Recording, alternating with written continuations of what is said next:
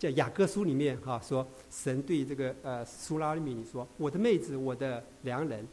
是光所的源，既闭的井，封闭的泉源。”所以我们的心保守我们的心，光所与神光所与神同在那这个是我们胜过试探的这个秘诀，这个是约瑟的事给我们看见那帮助我们在这样子的一个世代我们弟兄姊妹靠着神的恩我们能够胜过试探。下一个 page 不要 work。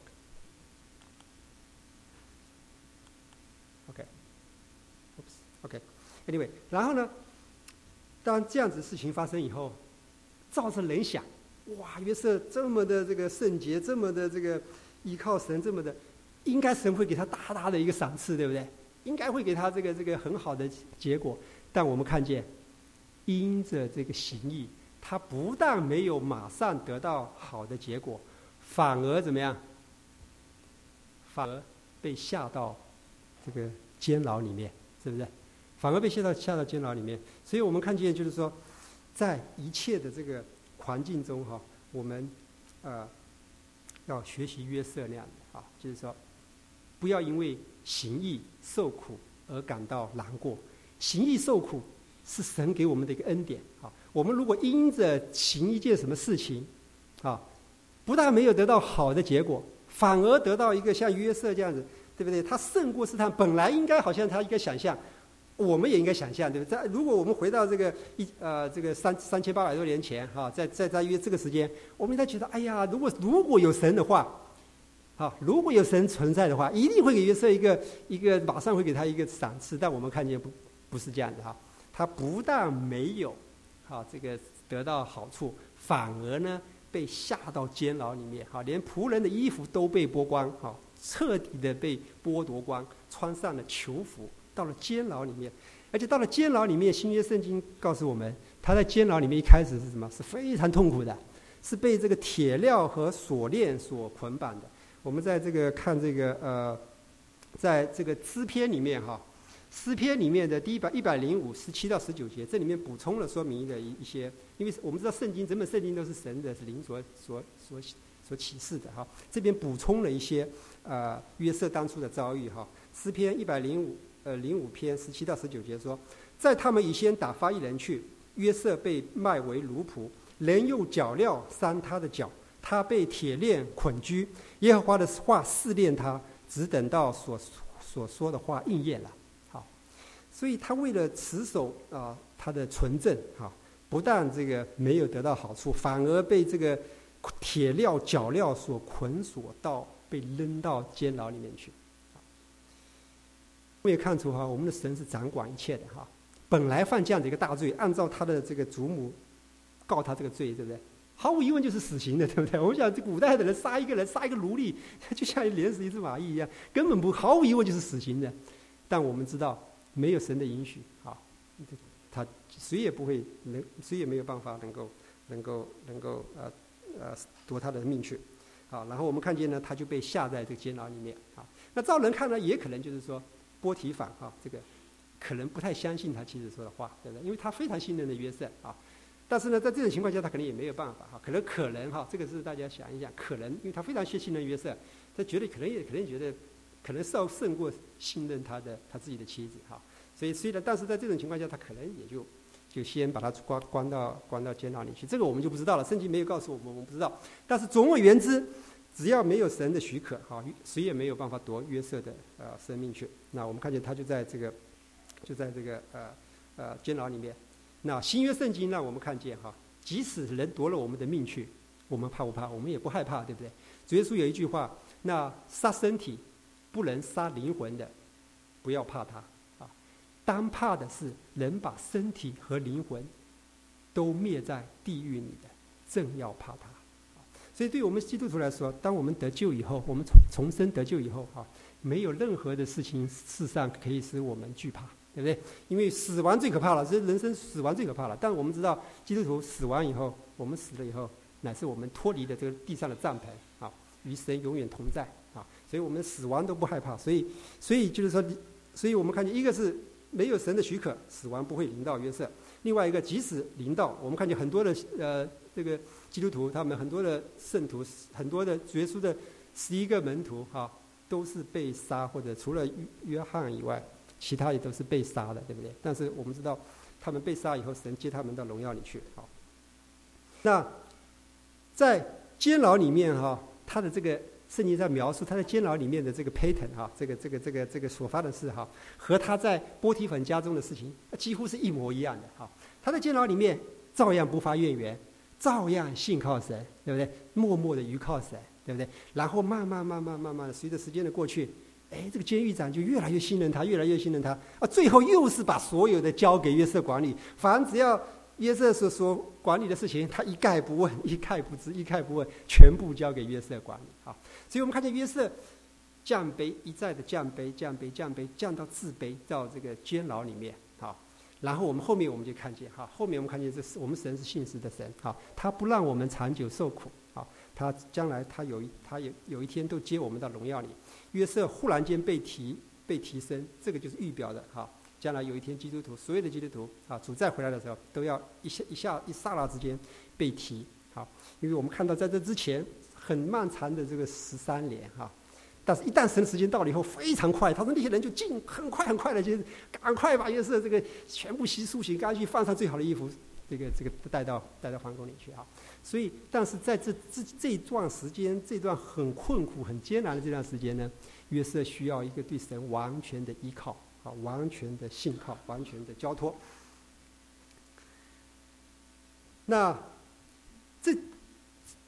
这章圣经就是讲了这三个，一个在波提反家中，一个受试探，主要最后在囚犯里面在监牢里面，在这整个的这个过程中呢，圣灵就是这个圣经的作者，要叫我们不要让我们错过一个非常非常重要的一个信息那我们看见这个信息是在第39章第2节第3节第23节在这边重复讲的一个信息我们一起来念39章第2节好不好？约瑟住在他主人埃及人的家中，耶和华与他同在，他就百事顺利。第3节，他主人见耶和华与他同在，又见耶和华使他手里所办的尽都顺利。23节，凡在约瑟手下的私欲一概不查，因为耶和华与约瑟同在，耶和华使他所做的尽都顺利。所以我们看见这里尽都顺利。如果说我们在看英文英文基本上是有2个字，一个字是 succeed 一个字是 prosper 这2个我想都是我们所喜欢的但是我谁不喜欢 succeed 呢？谁不喜欢 prosper 呢？圣经也从来没有说这个不好但是圣经说的这个 succeed 和 prosper 和一般人讲的不太一样我们一般人都是一路高升这个官运亨通，或者是说这个心想事成是 succeed 是 prosper 但是圣经那给我们看见的呢，真正的这个成功乃是有神的同在只要有神的同在，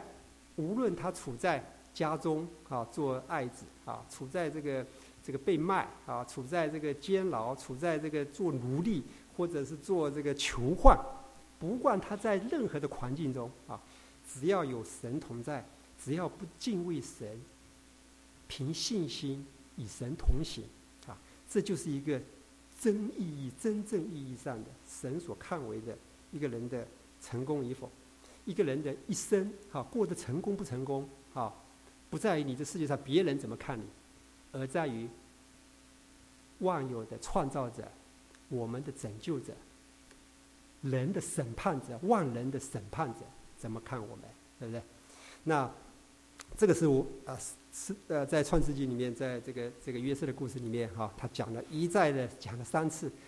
可能还不止，你仔细看可能还讲到神与他同在，真的提到神与他同在还不止这几次所以我们看见就是说，这个让我们不要错过这样的信息我们每一天的生活应该是一个与神同在、与神同行的生活当我们这样子过每一天与神同在、每一天与神同行的生活的时候呢，这就是过神所喜悦的生活胜过我们的环境胜过别人对我们的各种各样的这个好的坏的想法别人怎么看我们这些东西都因着我们因着神与我们同在，我们与神同行我们不要太 care 这些的事情只要我们持定永生，持定耶稣基督在我们的里面，让我们的心成为光所的源，既闭的井，封闭的泉源，只与我们拯救我们的神光所让我们活在世上的时候呢，我们能够像约瑟那样子行在地上，无论何样的遭遇无论何样的困苦为奴也好为这个宰相也好这个都与神同行，都与神同在这个是我们所要的 succeed and prosper。 那将来有一天主耶稣基督回来的时候，让我们在座的每一位我们都可以像约瑟那样子做一个真正真实的在属灵上的成功神所许可的神所喜悦的真正的成功，真正的顺利好，那我们一起祷告。主，我们感谢，我们赞美你你把约瑟的事情约瑟的整个这样的一个真实发生的故事摆在圣经上用了这么多的篇幅，让我们来仔细的来思想，让我们知道在这世上我们怎么样过在世寄居的日子。因为我知道我们在这世上都是寄居的，都是帐篷的生涯，有一天这个帐篷都要拆毁，主啊，我们都要面对永恒的主，面对审判万人的神。主啊，你帮助我们在这世上，无论我们过去犯了怎么样的罪，在试探中我们是得胜或是跌倒，主耶稣，我们感谢你，你永远给我们一个新的盼望，新的应许，你的宝血有功效，洗去我们过去一切的罪。让我们从今天开始，从现在开始，让我们紧紧的与神同行，让你时时的在我们的心中做王掌权。主，让我们无论做什么样的事情，无论是为奴，无论是自主，无论做怎么样的决定，主啊，我们都像约瑟那样说，我们怎能做大恶得罪神呢？不但我们不做这样子的大恶得罪你，更是让我们常常的思想，主啊，你要我们做什么有什么你所喜悦的事情，让我们可以来做。主啊，我们知道主啊，他看到我们的肉身的败坏，我们都行不出来，但我们知道你把圣灵保惠师赐给我们，要在各样的事上引领我们，带领我们进入真理，帮助我们每一个人得胜，帮助我们凡事尽都顺利，乃是有你的同在，乃是你的旨意能够行出来的这样子的一个，让你的旨意通行无阻这样子的一个成功与顺利，是我们所要追求所羡慕的，是吧？你来成就你的这样子的一个旨意。我们如此同心合一的祷告，奉主耶稣基督宝贵的圣名，